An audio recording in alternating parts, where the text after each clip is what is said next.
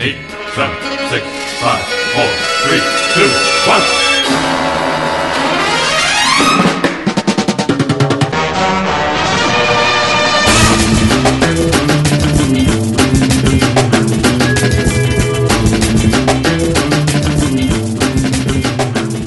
Welcome to the 24th episode of the OpVatcast. And if you're wondering, yes, I am going to skin Sean Glynis alive and wear him like a coat. I'm Steve Cuff, and with me today is Adam Myros. Good evening, Steve. Stephen Coleman. Hi, Steve. It's good to have you back. You know what? It is good to have you back. How the fuck do you guys survive without me? And Sean Glynis. Speaking of skinned alive, I just babysat for a kid who almost skinned his toe off. Oh my God, you're the most irresponsible man I have ever met in my entire life. This poor little child, and Sean just is like, "Hey, why don't you go tap dance barefoot on that exposed radiator, you little shit?" And what do you think he did? He went and did it because he loved his Uncle Sean, and he would do anything for him. And then his mom came home, and he was snoring on my lap because you're a goddamn monster, and it exhausted him. Okay, so yeah, last week, guys, I wasn't there, or I guess it wasn't last week. Whenever you guys did a show last, how did you survive without me? What was that like? Was it painful? Coleman took the reins. No, we had the lovely Matilda Knowles. That's right, Till Knowles is on, which I'm very disappointed because she's a time-traveling Australian, and we don't really get that many of those. She's also a woman, which I didn't know those existed in the world of optimism vaccine. Wow. We got those out there? No, I'm kidding. We got two now. Yeah, we got two. There's two. Well, I will say we missed your sparkling audio fidelity. Yeah, that's right, man. Fucking beautiful. Look at this. That's what I bring to the table. Skype. We did miss Skype. I'm the Steely Dan of podcasting. But it was wonderful to have Miss Knowles on the podcast, and yeah, hopefully we'd have her back again. Yeah, absolutely. All right, guys, let's get down to business here. This is our 24th episode. This is big. It's got to be the biggest episode of all time. Would you agree with that, Sean? Well, I don't know where it goes from here because I think this is the biggest number. It is the biggest number. 24 is actually the biggest number. Doesn't get any bigger. Holy shit. Hey, you want to hear something awful? It's like the number of Jews that Hitler killed. Exactly. Doesn't get any bigger than 24. Sean, you tipped me off to something atrocious today. So, we're kind of in this era now where it's more popular than ever to try and remake things and make a buck on something that already made a buck. Unless, of course, we're talking about Jem and the Holograms, which I didn't know that came out until I read a Forbes article that said it was a massive flop. Wait. It made literally a buck. Yeah. Did made $24. Source? Did that have... so it made the most money possible. It made the most money possible. So is there a source for that existed? Yeah, the animated series from the 80s. Oh, okay. Yeah, starring the Misfits. Yeah, and I really want to know, seriously, how many people out there didn't know that the movie was actually out and in wide release until they read an article being like, ha, ha, ha, it's a failure? Probably the same people that went to go see Rock the Casbah. Ooh, that's I didn't know it was out until people kept referencing it, and I was like, why are you referencing some stupid movie that just came out? Because I didn't know that there was a source material. You didn't know that there was an original Jem and the Holograms? I didn't know anything about Jem and the Holograms. As far as I knew, it was like Nick and Nora's Infinite Playlist 2. There's a really shitty television station that comes in over the air in Milwaukee if you have an antenna. And this is for people who don't have cable. And at 10 p.m. until 11 p.m. they played Denver the Last Dinosaur. And then after that they played Jem and the Holograms. So really? Oh, yeah. It's some good shit, man. Oh. Yeah, it's like that station that I think the station we used to watch in Bakersfield that turned me on to Brave Star actually. Also, there you go. See, paying dividends, man. Who needs cable? I forgot all about Denver, the Last Dinosaur. How could you forget about Denver, man? Except for the theme song. Yeah, that's all that anyone did. You know what? He's our friend and a whole lot more. Yeah, you're right. He is a whole lot more. He's a fucking dinosaur that plays guitar. God, their friendship is the biggest thing in his life. So what better way to talk about franchises just to make a buck than Sufjan Stevens? Jem and the Holograms. Ooh, yeah, Sufjan Stevens. Yeah, that's a franchise. Oh, that son of a bitch. Okay, so of course I had to mention that, but if you remember, go back in your little Wayback Machine and think about where you were 10 years ago, because you were probably in a place where that Sufjan Stevens guy who put out one record or something, or two records at that point, and you're like, hey, that guy's not too bad. And then he was like, oh, here's what I'm going to do. I'm going to put out one record for every single state. Every single one. Okay, wow, that's so fucking twee of you. It's also logistically impossible. But he was so ambitious, like at the time, like I mean, like him or hate him, he was ambitious, so people believed it. You know? People actually believed it. And how many states did he end up doing, Sean? Let's see, Michigan. I mean, and then after Michigan, he did Illinois, and then after Illinois, two. He did two. So he got to 2. Wow, he's only 48 off.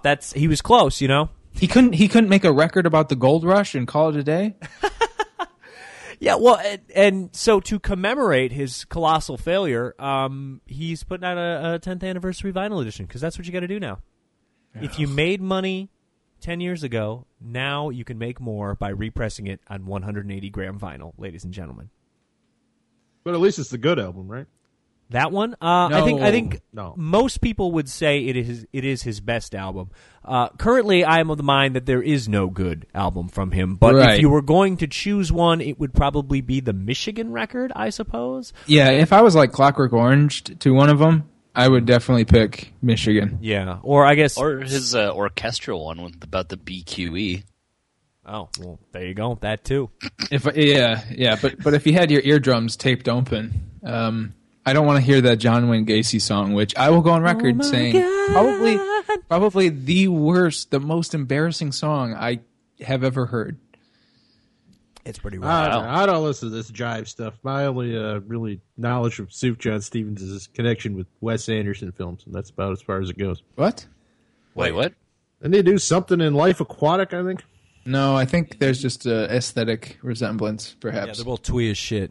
I thought Sufjan Stevens did something for a Wes Anderson film. I don't know, Well, I think man. Life Aquatic came out around the same time as Illinois. So I think a lot of people were kind of like, this is my favorite movie and this is my favorite album. Come over. I would not come over, yeah. Yeah, That was me 10 years ago. hey, actually, I'm going in to smell college. like BO and incense and play a It was song I like- wrote on my acoustic guitar. It was like in college, you know, when people would play like Dark Side and Wizard of Oz. They would cue it up at the same time. They did that, Jesus. but with Life Aquatic and Illinois. That must be what happened to me. God damn it. Fucking assholes. Actually, you know what? Those people are useful because you can bully them. We And then actually, when they ended, they just looked down and they were in corduroy suits. when Myros and I lived in Kalamazoo, we lived across the street from like this hippie commune house, and they had this thing. It was just like, yeah, like this is like a shared space, like you can do whatever. So one time I started played jerking off. Yeah, I just jerked off all over the coffee table, right into the coffee that was on the table. People are trying to listen to Imogen Heap.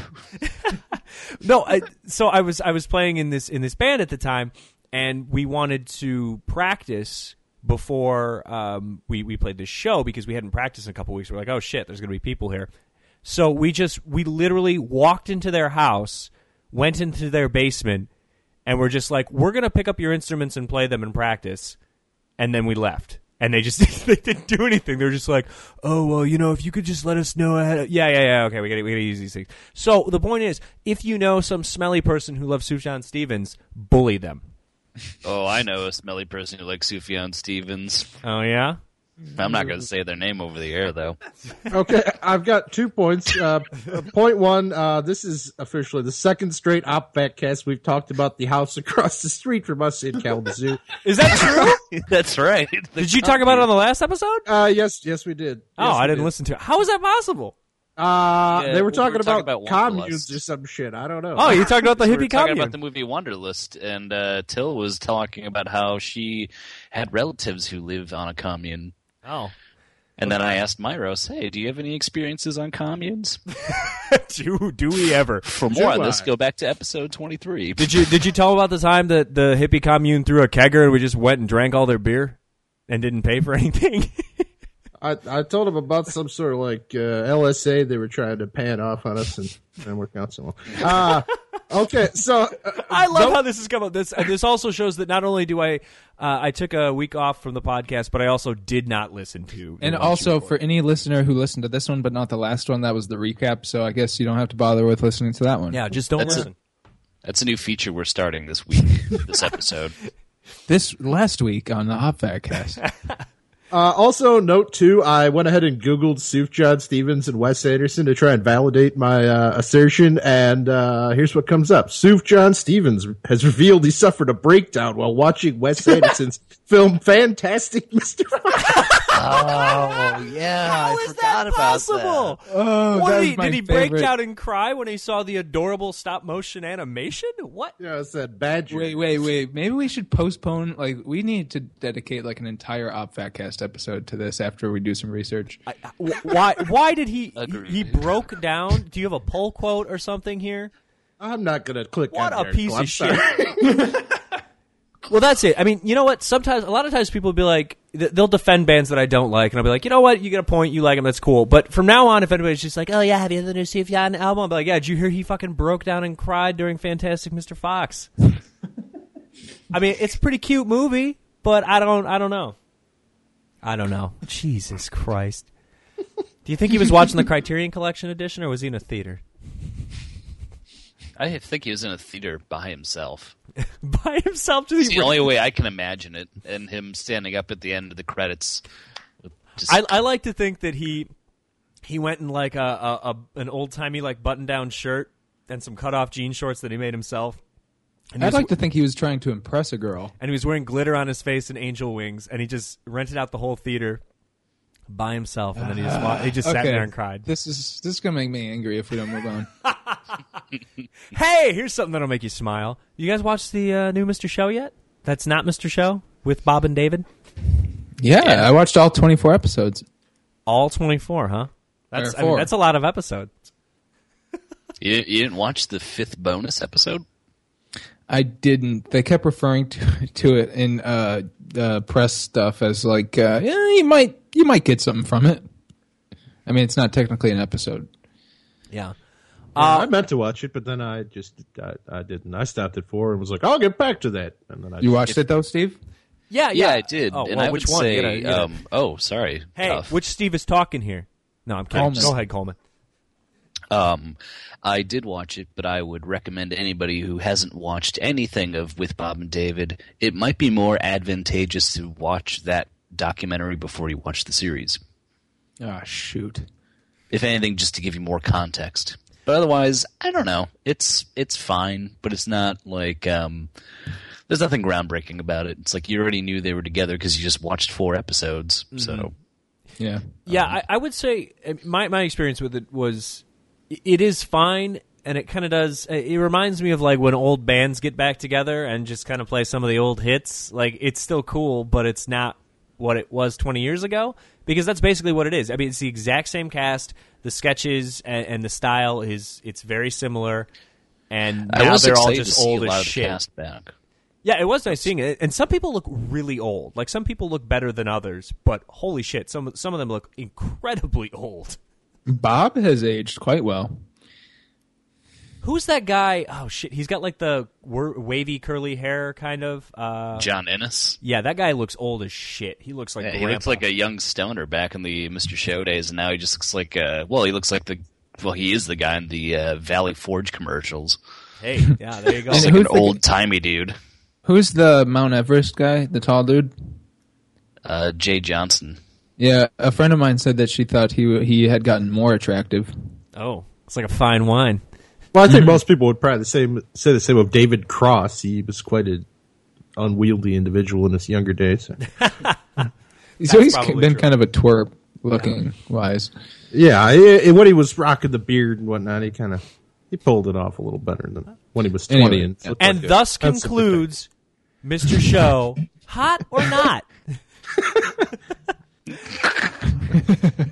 So yeah, when I was one thing that I really love about Mr. Show, and I kind of forgot this until I started watching with Bob and David, and it's the fact that I love the way that they always have like a big narrative thread, and they find ways to like have the sketches sort of flow into each other and call back to one another. So it's not like an SNL or something where each sketch is completely isolated. If you've never seen this, if you're listening right now, everything is sort of loosely tied together in this really nice, smart way, and they've kind of continued with that. Yeah, but I guess a point of contention, or I guess it wasn't contention, but David said that he fought to decrease the amount of sketch ties to one another, just because it just makes for so much work. Like when they did it for every single sketch back in the first 4 seasons, they would just be like sitting around for like 2 hours, just being like, "This is not worth it," just to like tie it. So that's why it's a bit looser this time. Mm-hmm. One thing I know they did differently with this series, and they talk about it in the documentary, is they once they finished all the sketches and decided on the running order, they would actually film a tag for like the intro. They do like a cold open for every episode, and that cold open would always be referenced somewhere later on the show to kind of give it that loose narrative. So that was something that I thought was pretty interesting to find out, and something that it definitely sets it apart from the Mr. Show series. Yeah, and I think the other thing too is not only is it a little bit looser and stuff too, but it's also, it feels a lot more intimate and a lot smaller than Mr. Show was. Not to say that Mr. Show was like a big production at any point, but with Bob and David, it's noticeably smaller and sort of scaled back with a few minor exceptions. Like for instance, when they did Better Roots, I think that was one of the more higher production things, which if you're wondering what that is, let's just say that there's a scene where a slave master gives a slave a note that says, "You get one free hug today." I also like the fact that it's just called Better Roots. Yeah, just Better Roots.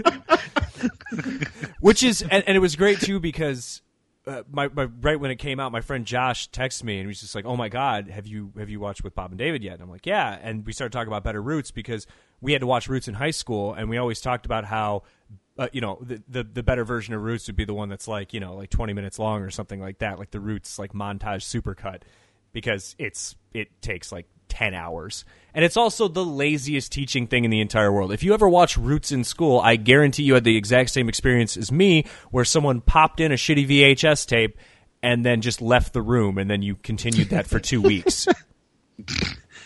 Did you guys have to watch Roots in high school? Yeah. No. Oh, Jesus. No, we watched Showa. What? Did you? Really? No. I was like, oh, shit. We watched Amistad. I had to have a Oh, God. You get parental the consent form for that. parental consent for Steven Spielberg's boat movie. Yeah, we watched Amistad and The Color Purple. Steven Spielberg on Racism 101. Oh, God. Yeah, we did Color Purple too. That's all right. Wait, you did the sequel? Yeah, Color Purple too. Back in the Habit. Oh, God. So one thing I'll say about the With Bob and David in comparison to Mr. Show, I mean, Mr. Show definitely had this issue too, but one thing that disappointed me a little bit about With Bob and David, I'm sorry, I'm trying to pull it together here. Get it together, Coleman. They're like, I was really happy, especially because like one of the first things you see in the new series is Jill Talley is back, which I didn't even know she was going to be part of the cast. But a lot of the women cast members are very underutilized, and maybe that had more to do with timing and availability. But I was a little disappointed that they didn't seem to use even I'd say most of their cast members, but especially people like Jill Talley, like as far as like they didn't utilize them to their full potential for this go around. Yeah, I think that's fair. I wonder why I wonder why Sarah Silverman didn't come back. I'm sure probably that was just availability, maybe, because I was half expecting to see her. I was half expecting to see Jack Black come on and go dibbity bow. Oh yeah. You got to imagine it had to be like a really tight recording window. I mean, even some of the people who did show up, like Ackerman's there, but he's just like cursory appearance. Yeah, on his program, he did a double episode last week with like the first half was with Bob and the second half was with David, and they talked about the process quite a bit. And they said the nice thing about this time was in the first series, Mr. Show, everybody was sort of like they weren't stars yet, or not that they're like stars, but you know they hadn't really like carved a niche yet. They were in the midst of doing that, and each like person was worried about like their sketch getting on and doing what Bob and David liked. And this time it was a much more relaxed sort of behind the scenes thing, and it was just sort of like if it doesn't get on, that's completely fine. Yeah. I could definitely see that. That makes a lot of sense. And the other thing is too, didn't it get renewed for a second season? Is that true? Well, David said that he said that he's sure that they're going to do more, but there's no sort of timeline because Bob is like crazy, like, you know, as Scott Ackerman calls it, iCal Sal, who checks his iCal all the time. He's like doing like press stuff and then shooting for that, so that they have to work around that, but it's not like imminent. Mm-hmm. Okay, yeah. I just figured, like, I think because this was clearly successful for them, and they are going to do more. It seems like a lot of the people that we didn't see this time around, it seems like they'll probably bring them on for the second season. Also, yes. Steve Coleman, you might know the answer to this. Where did they shoot this? Because it looks like it was shot in the Upright Citizens Brigade Theater or something. Like, it's like really tiny. Actually, yeah, it was. Okay, that makes sense. And the other reason why that makes sense is because I noticed in the first episode, Myros, do you remember when we went to that talk show thing in L.A. at the Upright Citizens Brigade Theater? Yeah, the Birthday Boys thing. What's going on with Mike Mitchell? Yeah. So the entire cast of What's Going On with Mike Mitchell is just like standing in the background of the first episode. Mike Mitchell's in another episode too. It's because Odenkirk produced the Birthday Boys series on IFC. I did not know that. Well, there we go. He's featured in almost every sketch in the first season of that show. Yeah. That makes perfect sense then. All right. Although, Chris, now we won't have any more Birthday Boys on TV, at least. Wait, why? Yeah, no, it got canceled. Yeah, unfortunately. Gosh. Very quietly. One of my favorite parts of the series, which we should definitely talk about just in terms of like extra textual meaning, is when the Birthday Boys were on it as nerds. Yeah. Yeah, Coleman, do you want to sort of like lead up to that? Well, it's something where, like, the entire premise, I think this is episode 2 with Bob and David, where they say, hey, if you die, you get 72 virgins. And at the end of the episode, or if you say Muhammad, you'll I forget exactly how they did it.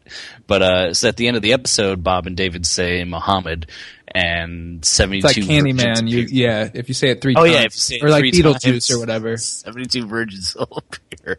So they all appear, and it's, I mean, just 72 of painting with a bit of a broad stroke, but just like 72 nerds at like a Comic-Con kind of thing. Yeah. And they're all standing around Bob and David asking them questions like, do you guys still talk to each other? When are you going to do more Mr. Show? Yeah, it's very like wish fulfillment stuff. Yeah. That part was kind of like, initially I was kind of like taken aback because I was kind of like, oh man, like do they hate their audience? Because they're really giving it to them there. I think it passes as like I guess like digestible for even like those folks or us folks. I don't know where the line is drawn, but because they did another series, like I feel like they can do that. I feel like they can like outright make fun of these people or like poke fun at them because it's like, hey, we actually did come through and deliver like a whole new series that we never were like, we didn't have to do this. But yeah, so I feel like it was sort of like, hey, we threw you a bone, but we're going to make fun of you in this one little sketch that's actually pretty funny. Plus, I think it's safe to say too, if you've ever watched a Comic-Con panel or like any convention panel, the Q&A session is just absolutely insufferable. It's always like there's 3 things that can happen. 1, someone steps up to the microphone and instead of asking a question, just says a statement, and then you're just like, okay, what the fuck was that? 2, they ask a question that clearly has been asked of the panelists like 1 million times, and they don't want to answer it, but they have to anyways. Or 3, they ask them a question that's so fucking obscure that the person doesn't even know. They're like, So, Bob, on episode 3, season 2 of Mr. Show, you're wearing pink underpants, and I was just wondering, like, how the fuck does he know? He doesn't fucking know. Just because you watch the DVD and jerk off to it 20 times a day, like, that, I mean, not that many people do that. So I think it's fair to kind of poke fun at people. I'm at least 25. Yeah, exactly, right? No. I think it's only 24, right? Yeah, 24. That's the biggest number. See, I feel like it's kind of impossible not to harbor some level of animosity towards that segment of fandom. Like, again, if you're talking about that, like, especially a phenomenon of like this beloved show that's old and people keep thinking might come back for whatever. Like, imagine being David Duchovny when they're reviving the X-Files. Like, I just blow my head clean off, for God's sake. That would not be pleasant. Or imagine being David Duchovny and still doing Californication. Yeah, half the questions probably involve Mulder at some point, and it's got to get insufferable. Yeah, that's not great. Poor David Duchovny. I like the things that he did after the X-Files, though. Like, you mean like that dumb movie where he had like autism with his wife Téa Leoni? Yeah, he did his autism movie, and he was a voice in a video game that was kind of weird and shitty. So those are some things that he did. Return to Me, which I think was Carol O'Connor's final appearance on film. Oh, wow. See? Important. David Duchovny. Yeah. Master thespian. Well, can we talk a little bit, before we move beyond the Mr. Show here, I was thinking, let's take a couple steps backwards. When we talk about Mr. Show, we talk about how groundbreaking it was and how people still love it. And, if you ask people what's the best sketch comedy show of all time, blah, blah, blah, Mr. Show Kids is... in the Hall. Kids in the Hall, yeah, Yeah, probably. that's the correct answer. That's the correct answer. That's what I'm looking for. But Mr. Show is always in that conversation. But what I want to know is, because Myros watches too much shit and Steve Coleman is he's a comedy expert of sorts, what sort of things influenced Mr. Show and that sort of style of sketch comedy? Like, when you watch Mr. Show, what do you think of that came out before that? Monty Python immediately, obviously, just with the linking of the sketches. Mm-hmm. Sorry, Myros, go ahead. Oh, no, that's a good place to start. I wasn't going to go so far back as that. I was just looking more immediately. Like, for show prep on this, I wanted to watch the new series and trying to kind of get a little bit of background on where these people came from and where their roots were. And it's Better really roots. interesting to look at. And you see a show that the most obvious parallel is the early 90s Fox show, The Ben Stiller Show, which not only kind of launched Ben Stiller as a movie star despite failing, and you can see so much of his future work in there, like Reality Bites and The Cable Guy. Definitely. Meet the Fockers? Yeah, that Little came Fockers. right from the brain of Ben Stiller. More Meet Fockers? the Fockers, yeah. Heavyweights. Along Came Polly? You can see a lot of heavyweights too. A lot of Yeah, people you actually can. Yeah, Right, there's yeah, like an there's actual a- character from that series. And Starsky and Hutch. There's a very famous scene in that movie that is clearly originated in the. Is there any Cable Guy there? Yeah, the show's very obsessed with like kind of dropping in these obscure 70s television stars. That's kind of their running gag, if you will. Like their guest stars will just be like nobodies from who haven't been on television in 20 years. And Danny actually- Bonaducci. yeah, Scotty from Star Trek, and I think like Todd Bridges. That actually sounds really funny. So is the Ben Stiller Show, is it good? Should I watch this? Definitely, it's really good. If Yeah. you like Mr. Show, it's really informative, and you can see kind of the development, all these ideas that kind of developed into Mr. Show and into Tim and Eric and all that sort of stuff. You can really see the kernel of it in the Ben Stiller Show, and it's very short. I think there's like 10 episodes, and yeah, definitely seek it out. Yeah. Mm-hmm. I mean, Odenkirk is in it. Cross is in it for like the last few episodes. That's actually where they got together in the first place. Huh. So if you didn't have Ben Stiller Show, you wouldn't have Mr. Show and Bob and David, or just with Bob and David. Huh. Obviously, it highly influenced that, but I mean, they were heavily involved in that show as well too. Was Jack Black in the Ben Stiller Show? I think it was that was just before I think he sort of got discovered. Okay. I was trying to think if he might have been in a role, but I don't recall him being on it at all. I think it was a little too soon. I think Just- Ben Stiller yeah, it shows like probably 92, was. 93. Probably was because he was so young in Mr. Show, but I was just wondering because he's in Cable Guy. Yeah, that's what he Right, is. yeah. I think Monty Python's a really good point too, which I didn't really think about before, but I mean, obviously, Monty Python's a lot more fucking like goofy British shit, but for obvious reasons. I one would of even the say, oh, go ahead. well, one of the deeper cut sketch shows that maybe you guys didn't even think of, but Saturday Night Live was this show on NBC. What is that? Tell me about Howard this Cosell. Saturday Night Live. And Eddie Murphy played this character that I think really influenced him, where he would hide behind the couch and dodge bullets. Yes. Mr. Roberts' Neighborhood clearly informed Odenkirk's iconic Ben Stiller sketch, Kill Doug Schlaske.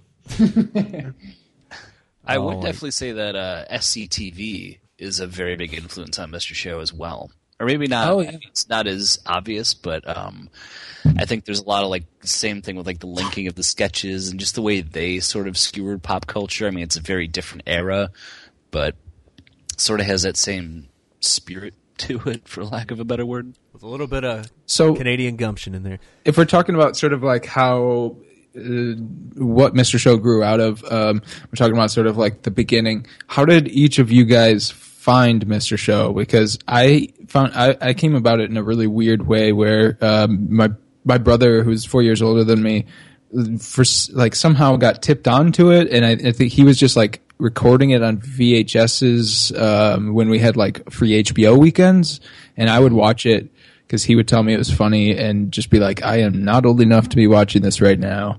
And like between the cock ring sketches and the commercials on HBO in between sketches at 12 o'clock. Yeah, for me, it was, and I talk a little bit about this in the thing that I wrote 2 weeks ago, but I was in, I think, elementary school and partway through middle school when it was on.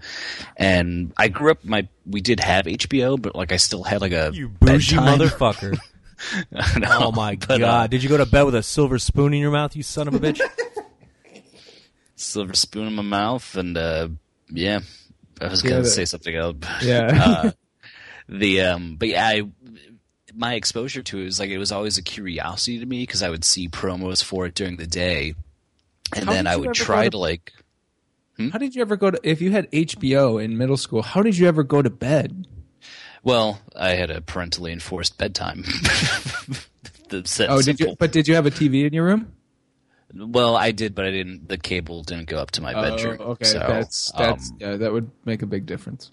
so if I ever wanted to watch it, I have to like sneak downstairs at night. Usually, it was like if I was lucky enough to be up past a certain time, on like a Friday or Saturday night, it would maybe be on. I remember it used to be preempted by like HBO's like real sex documentaries all the time. Yeah, real sex. That's a good show. Which That was is a pretty classic, another yeah. weird thing to see when you're like 12 or 13. But and I wouldn't be able to watch entire episodes, but I specifically remember seeing the Titanica sketch where they have but David Cross plays the fan that dips himself into this whole vat of acid up to his neck, and he just looks like a weird like sausage limbed kind of guy, and cracking up at that. And I still think that sketch is very funny, but seeing that and Megaphone Crooners, and then always having that show in the back of my mind. And then finally, when I got to college, it came out on DVD, and then me and a few other people on my floor in my dorm would get together and watch it. We actually saw them live. They did like a Mr. Show tour in the early mid 2000s. Oh, yeah, I remember that. Like Hooray for America or something like that, and it was Bob, David, and Brian Posehn, and I think there was another, like, there's a stand-up comedian, I don't remember her name, but she was with them too, and that was Lisa before I Lampanelli? yeah, it was Lisa Lampanelli. She just roasted the crowd for an hour. It was great. Oh, God. She threatened to have sex with everybody. When the DVDs came out, I definitely remember going to Best Buy like the week that each one of them came out and going to get them because I was just like I didn't have an encyclopedic knowledge, but I was like I know that this is something great. Yeah, I think I bought mine from Best Buy too. Yeah, my first exposure to it was I saw like GIFs from Mr. Show sketches that would show up on like message boards and stuff, and I was like, what the fuck is this? And then I figured out it was Mr. Show, and then I was like, okay. And then the first season, when it came out on DVD, I just bought it at Best Buy. Like, I just blind bought it, and then I watched it and was like, oh, my God, this is amazing. And I kind of became a fan from there. So thank you, Internet message boards in 2005 or whatever. Yeah, it starts with, like... I mean, I think it gets better as it goes on, the series, but, like, it starts really strong, I thought. Mm-hmm. But before we get into that, Myros, what about you? I don't have a real thrilling story, so that's something I grew up on. I kind of came at it like in a backwards way. Probably around the same time Cuff did, that sort of 04, 05 range. But it was more like, you know, I was familiar with David Cross or stand-up and some of his TV work. And, you know, I guess the show I kind of stumbled on earlier was the Odenkirk produced Tenacious D Complete Masterworks thing that I had kind of seen in fleeting on HBO and sought out and really enjoyed, but I didn't understand the roots of it, you know. And you know, is that another one that HBO has disowned? I have no idea. Good question. It's not in the catalog. But yeah, it's Mr. Show was just like kind of a late to life thing. I was just I might even watch Steve's DVD copy. Who knows? You never know. Wait. So you had HBO growing up too?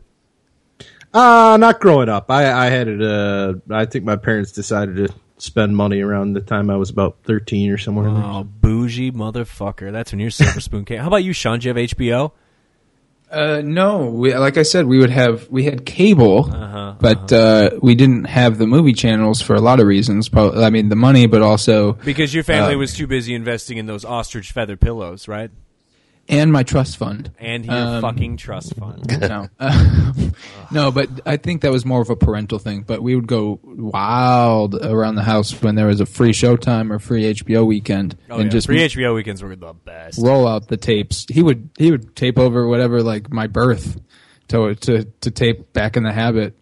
Yeah. You are referring to Sister Act 2, are you not? It didn't matter.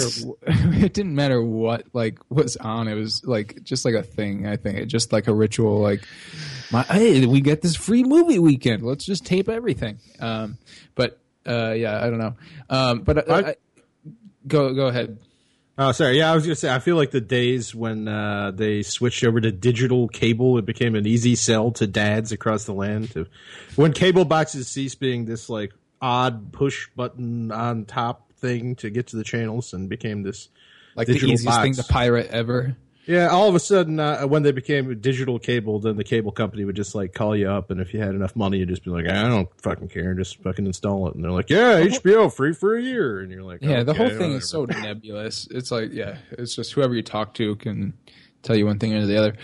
But going back to what I was saying about like how the series starts off really strong, I recently watched the first 2 seasons in anticipation of with Bob and David, and I expected it to sort of like lead into something better, like, you know, once the second season started. But I love that it starts with talk backwards for Intitilitis Day, which I think is like super, like, I guess potent politically or socially, like today, like with, you know, like do this today, do whatever, like you're doing this for a good cause, no matter how arbitrary it is. Like, I don't know, I was surprised to see something that potent, I guess pre Facebook, although I guess like there is like that Seinfeld, like not wearing the peak rib. Hey, I got a question about that actually. So I noticed on Facebook, everybody changed their profile picture so it looks like a Pepsi can. What's up with that? Only the people that care. Pepsi shortage. Oh, it must be the Pepsi shortage. That's it. Okay. I Yeah, thought I you saw, remember I thought I the saw Pepsi something that pack. started with a P or something. It must have been Pepsi. Don't you remember when during the sriracha shortage, when everybody changed their Facebook photo to the rooster? Oh yeah, I do remember that. Similar event here. That's good. Solidarity for my Sriracha brothers and sisters. But yeah, I don't know. I don't know. You know what? If you didn't change your profile picture, fuck you. By the way, Right, just like Kramer in the pink ribbon. The real question is, though, when you change your profile picture, whether it's for, whatever cause Facebook decides is important enough to create a filter that you can add to your profile picture. Well, like they had that one about for Skittles last year. Oh, yeah, the Skittles one, yeah. So they had the Skittles one, the Pepsi one. So whatever food they choose that's important for whatever event. When you turn it on, it's on. But how long do you keep it? well, that's a Yeah. new feature that you can just set it up for temporary. Yeah, it's like okay, yeah, because before it was like, okay, well, it's over whenever you want, but now you can be like, I'm going to support Skittles and Pepsi for 2 weeks.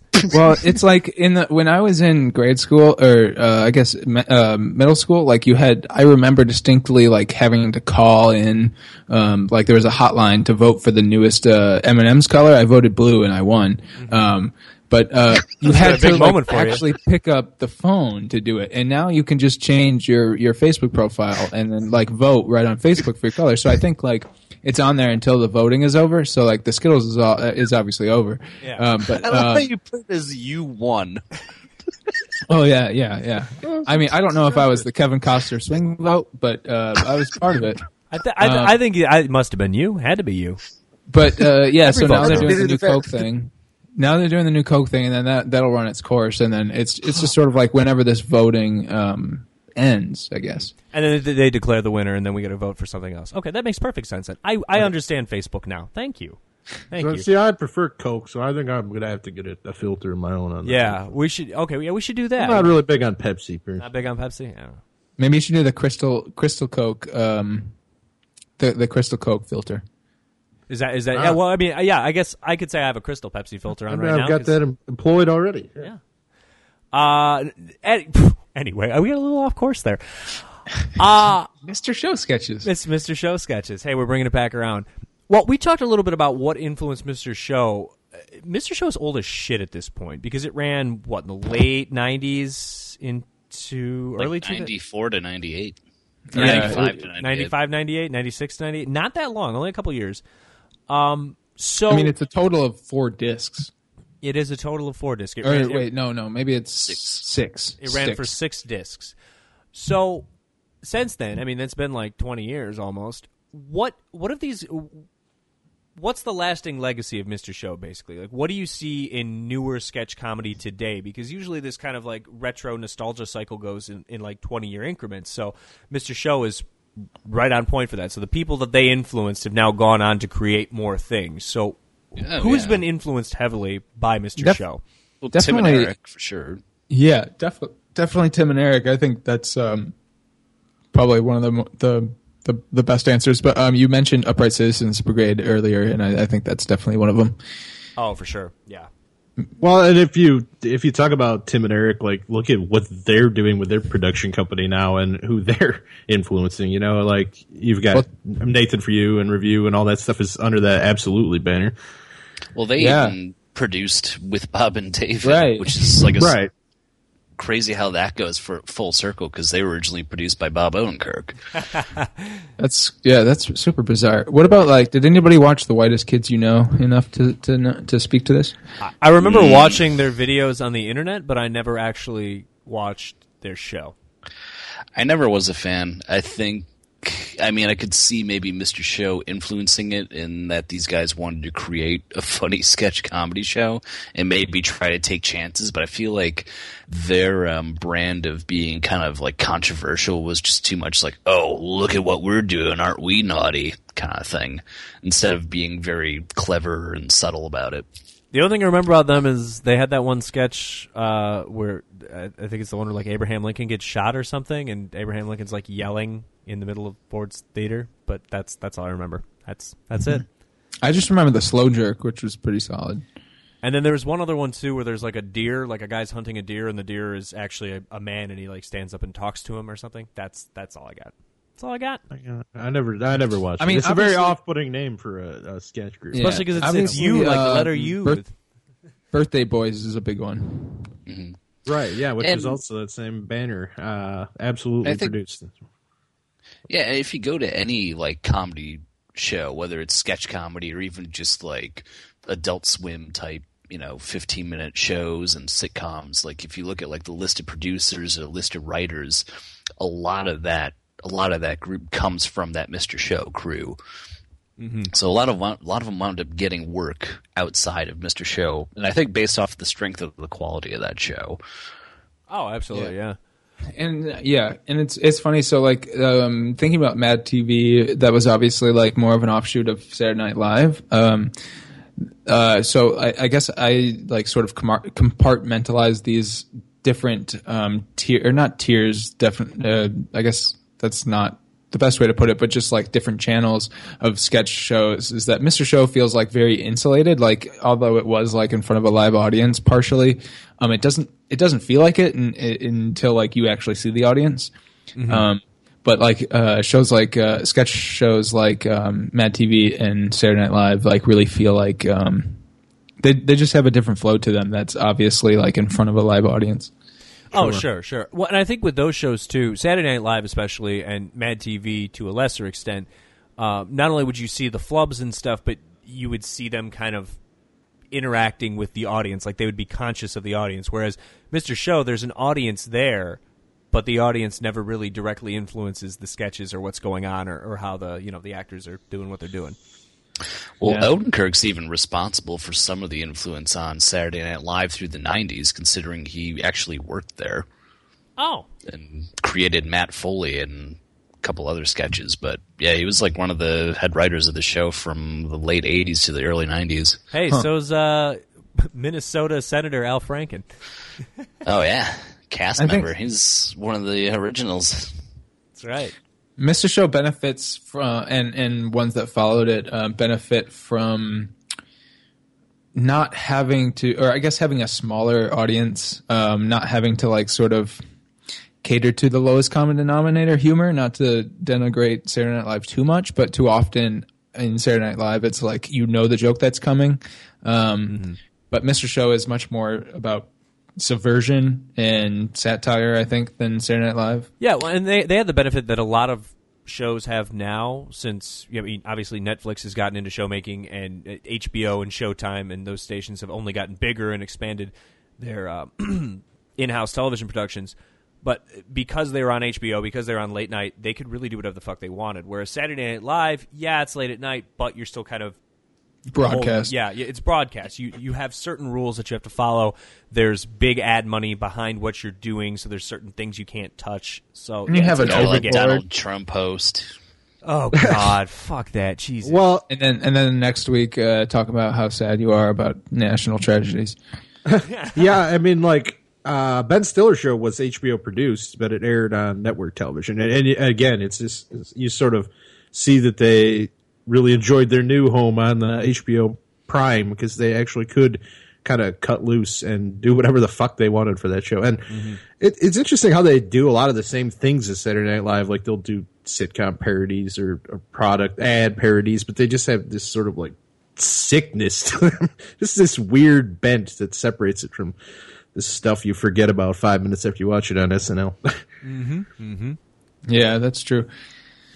Well, and I think Mr. Show also benefits from having a small canon.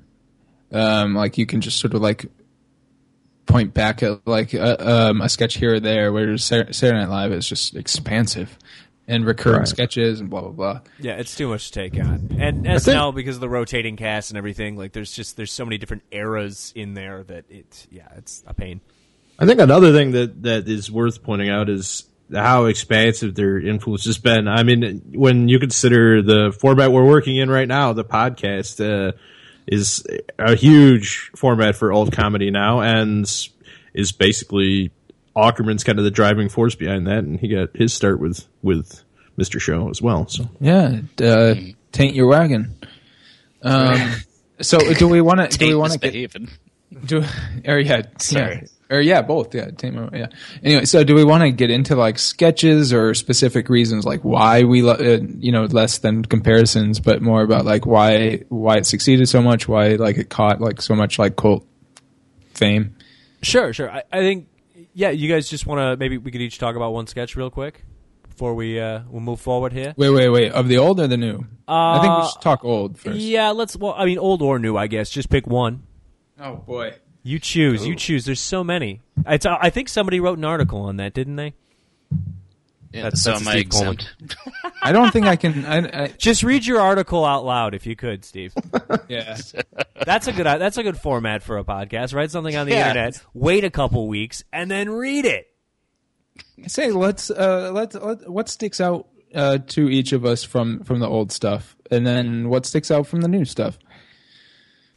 Well, I'm going to start because nobody was talking and Sean was sighing heavily.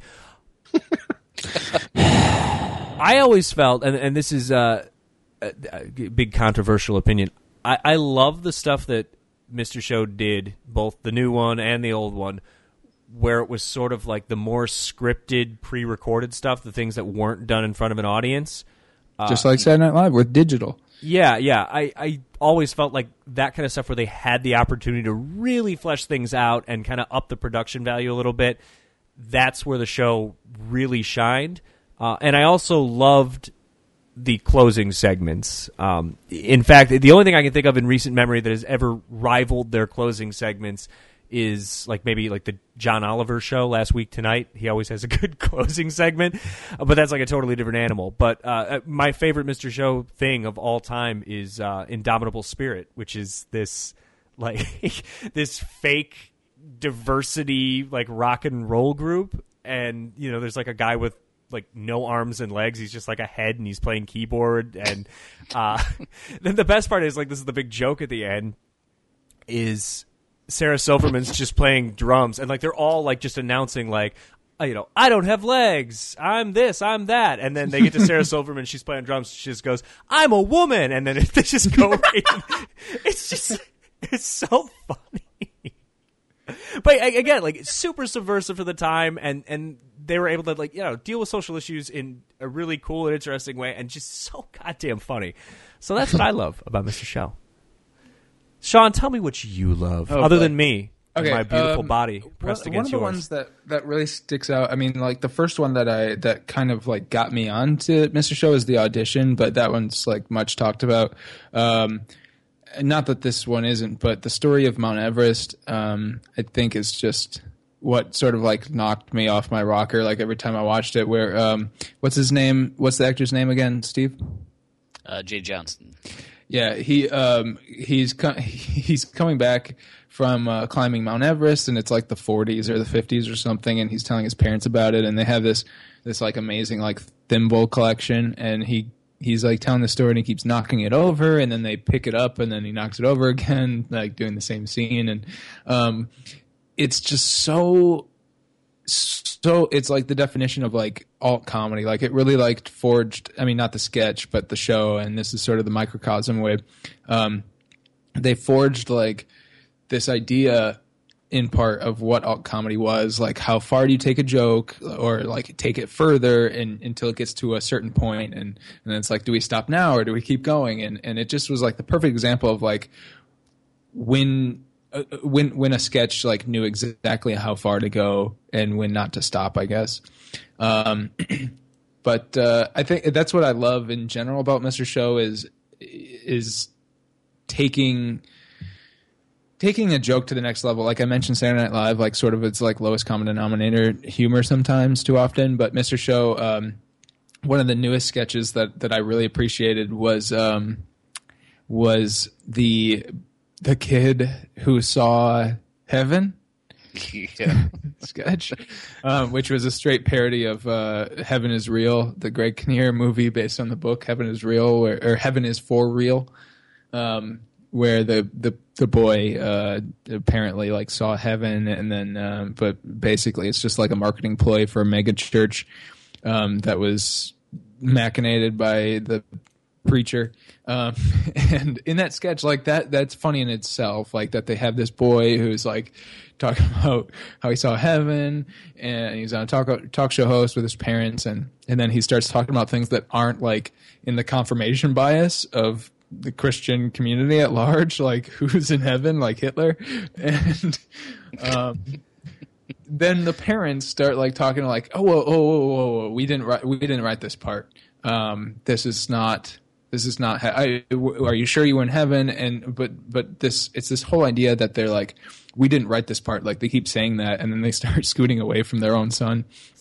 And it's like what you come to expect from Mr. Show, or maybe take for granted even, where like they go deeper into like this confluence of like not just like basic humor, but also like satirical and I don't know, sometimes just dumb, but satirical at the same point. But that sketch I think is pretty great. Like where it's like the Christian community is like admitting to themselves, like, yeah, we know this was made up, but it says what we want it to say. Yeah, that one's really fucking good. I forgot about that. You just made me smile, Sean. God bless you. You're warming my heart. When you fucking watch it yesterday, you forgot it already? No. I will say, and then I'll shut up, that the best sketch of the new one was the Chopped parody, which I was bawling. I was like just crying, like laughing so hard. Myros, how about you? What do you got? Well, I didn't watch the old series for this. It's been a long time. I'd have a hard time pinpointing anything specific on the old one. I mean, on the new one, what really struck me is how much I love the closing episode and the way it weaved in this like fictional brother of David Cross into this mom's sketch. It just went on and on the whole episode. They were chanting Seinfeld Star Wars, and his mother was disappointed in him and left. It encapsulated what works so well for me about this series. Is that again, it will pound a joke into the ground, and it will take it in strange, bizarre places, and I love it. Yeah, that Seinfeld one is really, really interesting because again, like it's what I was saying is like, you know that on its face is funny, but you know that they haven't stopped yet, and that it's going to go somewhere else. Right. And you really got the sense that they were going on with this Seinfeld Star Wars off camera for an obscene amount of time for the live audience. How about you, Steve Coleman? What do you got? Well, I'll start with the original Mr. Show, and I'm speaking of going over the article I did for Optimism Vaccine. Yeah, pimp your shit, man. Yeah, I'll pimp my shit. Academy for the Underrated, 6 other Mr. Show sketches. One of the sketches I talk about on there is called Recruiters, which is from Season 2, Episode 5. And for me, it's another one of those sketches they didn't do in the studio, but it just, I think, something that they don't get a lot of credit for is actually how good of, like, filmmakers they were and how they were able to, like, just the art direction was so good on Mr. Show, even though they didn't always have, like, the best budget. Mm-hmm. And Recruiters specifically is sort of this satire of, like, hoop dreams. And Bob and David each play these aging basketball recruiters who are going to, like, elementary schools and preschools to recruit prospects for their respective schools. And I think, like, David Cross's character comes from a pretty prestigious university, and Bob Odenkirk's character is, like, this, like, second-tier tech school. And just them going around trying to recruit this, like, 4-year-old kid, and they sign him to a contract. And it's just something, they get the beats down perfectly, and it comes off very naturally. Everything from just, like, the way they talk and the way they interject their own speech sometimes. Like, when David Cross comes to the house, he's like, I come bearing gifts. Here's a t-shirt. Here's some potato soup. Oh, I feel like Santa Claus here. Here's some stickers. And there's just something that's so natural about that. Like, I don't know if they were just watching a lot of documentaries or they just know those characters so well. And even, like, the one of the last shots in that recruiter sketch, like, it begins with Jerry Minor playing the father of this young 3 or 4-year-old kid they recruit. And he even they start the scene with him asking the camera if it's rolling, and to me that's like a really subtle touch, but like it just really gives it like a very good documentary feel. So I've always been a huge fan of that sketch. It might be my personal favorite sketch. I'm not going to go and say it's the best sketch they've ever done, but I always find myself going back to Recruiters, and it's really easy to find that on YouTube if you haven't seen it. From the new series. Oh, sorry, go ahead. Oh, I was just going to say, as far as you were talking about, like the beats that they got right, and how like just like all the little touches made it what it was. They talk now, especially Scott Aukerman, about how Run Ronnie Run failed, and it was specifically like because of like the editing and the little things that like you don't pick up on as a viewer that they just nailed during the sketches. Mm-hmm. Yeah, I'm not a big Run Ronnie Run fan, I gotta say. Yeah, I know they aren't either. From the new series with Bob and David, it's really hard because I mean a lot of it's still really new and it's still sinking in. I enjoyed it very much, but right now the sketch that's sticking in my head, I would have maybe gone with the "Heaven is Totes for Real" sketch, but I'd really like that Einstein poster sketch. Because it's just like the perfect thing for them to kind of, they've always like ridiculed like that like douchey college culture, and this is just like so beautifully done. Just imagining like an Einstein trying to stick his tongue out and he can't do it. He spends all this time figuring out how he can do it. And the fact that he's introduced to sticking his tongue out by a flapper, even though it's like the 1940s, I don't know, like everything just, I really enjoyed that a lot. And maybe it's because David Cross does a really good Einstein. They have a knack for turning like what's on paper is like really stupid into like something like that nobody else would ever think that would even be funny. Mm-hmm. Like the follow-up sketch to that where they write a musical based on the fine print on a dry cleaning receipt. It's like the most nonsensical thing imaginable. Yeah. They talk about both of these, the Einstein in the Room one on the latest or last week's Comedy Bang Bang. Another thing that I was going to say is like the acting that doesn't get talked about enough, but from the beginning, like one of the first episodes of the Mr. Show series is like the "Do you have change for $1" sketch, and it's like. It's just Bob and David going back and forth, but playing like a bunch of different characters, and they just do a really good job of making it feel like a larger world that we're in. You know, it doesn't feel like we're just watching like a two-man show. Definitely. I think we covered pretty much everything. Is there anything else we want to say here? Mr. Show is great. Have you watched Mr. Show? If you're listening, if you haven't watched Mr. Show, what are you doing with your life? Go watch Mr. Show. Go watch the documentary. Go watch with Bob and David. Read that book that they came out with that's probably out of print now. What's that called? What Happened? Is that what it's called? What Happened. Yeah, What Happened. That's a good book. You can read that. I'll scan a copy for you if you buy can it from some virgin on eBay. That's what you can do. Find a virginal Comic-Con man and buy it from him. That's our audience that we're insulting right now. Anyways, we're gonna go ahead and put over what we're putting over this week. Sean, what are you putting over?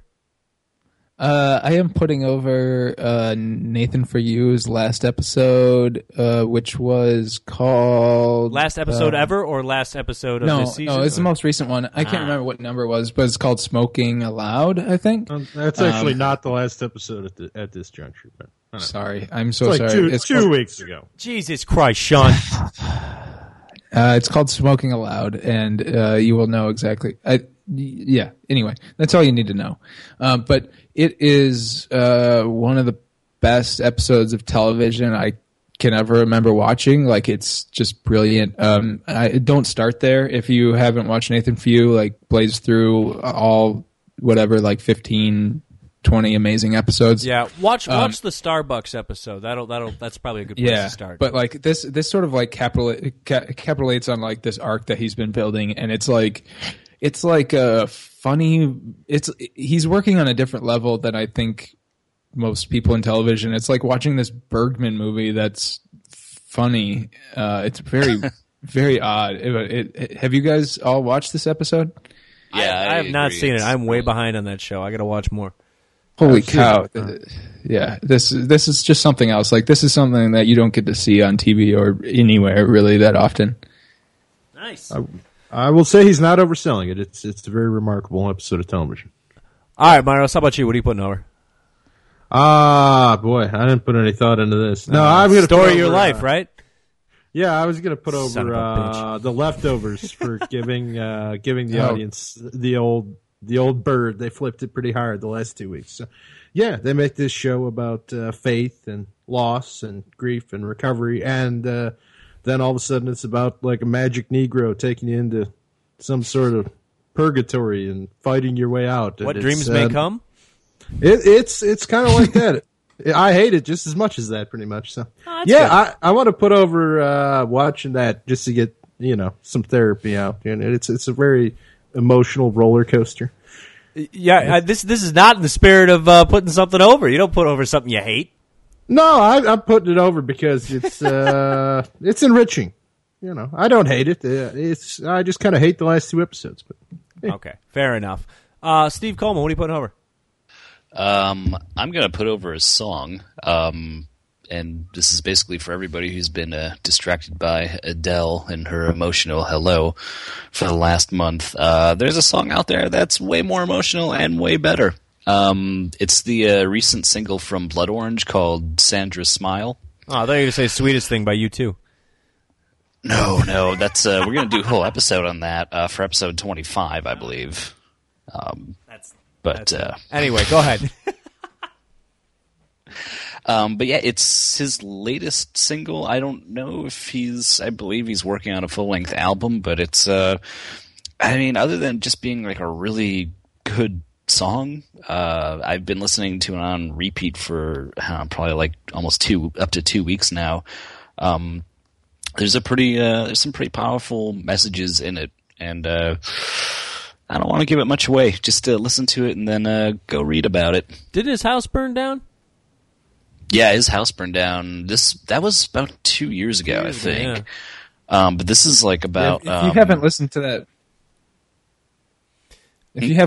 that, last Blood Orange album, that's also a place to start because it's phenomenal. No, it's really good. I remember because I started listening to that album. And I was like, oh, this is really good. So I Googled him, and it's just like, hey, 6 hours ago his house burned down. I was like, oh, shit, that sucks. Jeez. Yeah, it's kind of weird. Well, the song specifically, Sandra Smiles, about Sandra Bland, and there's actually some lyrics from Trayvon Martin's mother.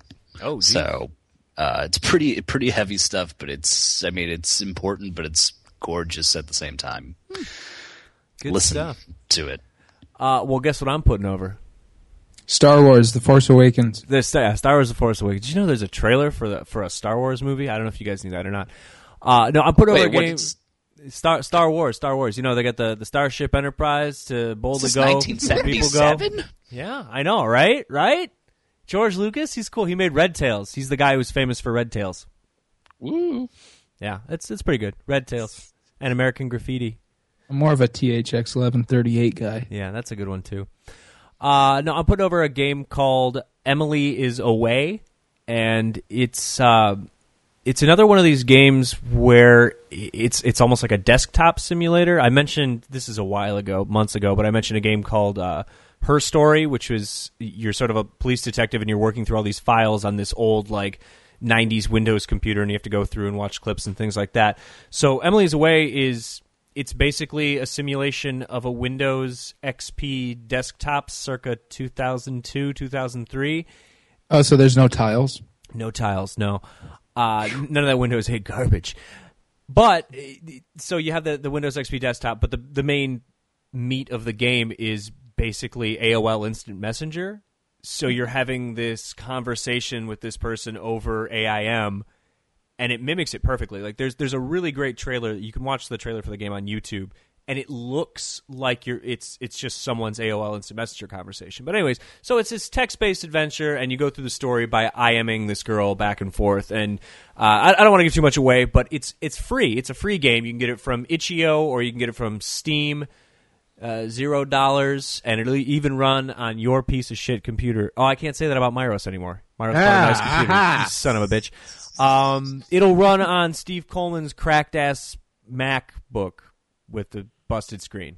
And he was criticizing my putover. He puts over some game about fucking instant messaging similar. It's really good. It's really good. It's It's putting compelling. over a masterful troll job by television. Listen. I'm putting over a free piece of art that pushes the narrative form in video games, and you're putting over an episode of a television show that you don't like. Is this Unfriended, the video game? It's Unfriended, the video game. That's what it is. And the spoiler alert: the movie ends when someone poops their pants and then turns into a murder ghost. Yeah, there's a blender hand too. Probably. There's definitely a blender hand. I can't get over that. Goddamn Unfriended is about a ghost that pooped her pants. Yeah. Spoiler alert. Yeah, just in case you're wondering. Spoiler alert, the ghost pooped her pants. All right, well, that's going to do it. If you guys like what you're listening to, or even if you don't, please go to iTunes, like our podcast, subscribe to our podcast, and this is the most important thing. This is very important, so listen very closely. The only way that our podcast audience can expand, the only way we get more visibility, the only way we can bring you more wonderful Optimism Vaccine things is if you rate and review our podcast on iTunes. Look us up. Now, when you rate and review, you got to do the stars. You do the star thing. You can give us 5 if you want. That's a good number of stars. But you have to actually write a review because that's how we get people to find us. So just write a sentence. Be like, I like Steve. I think Maros is a pile of shit. Sean's okay. You could say that. That's something you could say.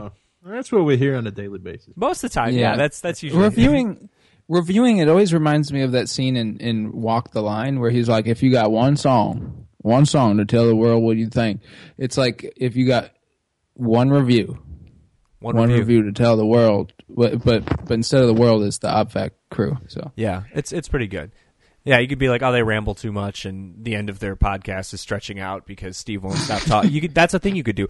Anyways, please review our shit. Also, you can follow us we're on YouTube, we're on Twitter. I'm at Steve Cuff. Sean, what are you? MRGLINIS. That's you sound really excited about giving away your Twitter information. Steven, I got Steve a lot Coleman. of followers. It's kind of hard. Yeah, you're the triple digits now. Coleman, what's your name on Twitter? It's at Colemania. That is KOHLMANIA. And you can Just also like the follow thermos. us at Optimism Vaccine. That's the official account. Myros doesn't have a Twitter account because the year is 2007. You can add him on MySpace and Friendster. I have an AIM account, so You do can have an actually AIM converse- account. Is it Miroshima? Is that it, or is it Myrosity? Myrosity. We can talk instead of buying some game and pretending to. So yeah, if you're out there, you could hop on AIM. You could talk to Adam Myros and Smarter Child, literally the only 2 people left on AIM. Other than that, yeah, just check out Optimism Vaccine. We got all kinds of wonderful, wonderful new articles coming out for you. Steve Coleman actually has a Mr. Show article that's fantastic. You should read it. Sean just published an article about record stores and beer and being old. You can read all of these things. Go to Optimism Vaccine, and we will be back eventually. Steve Coleman, final word is yours.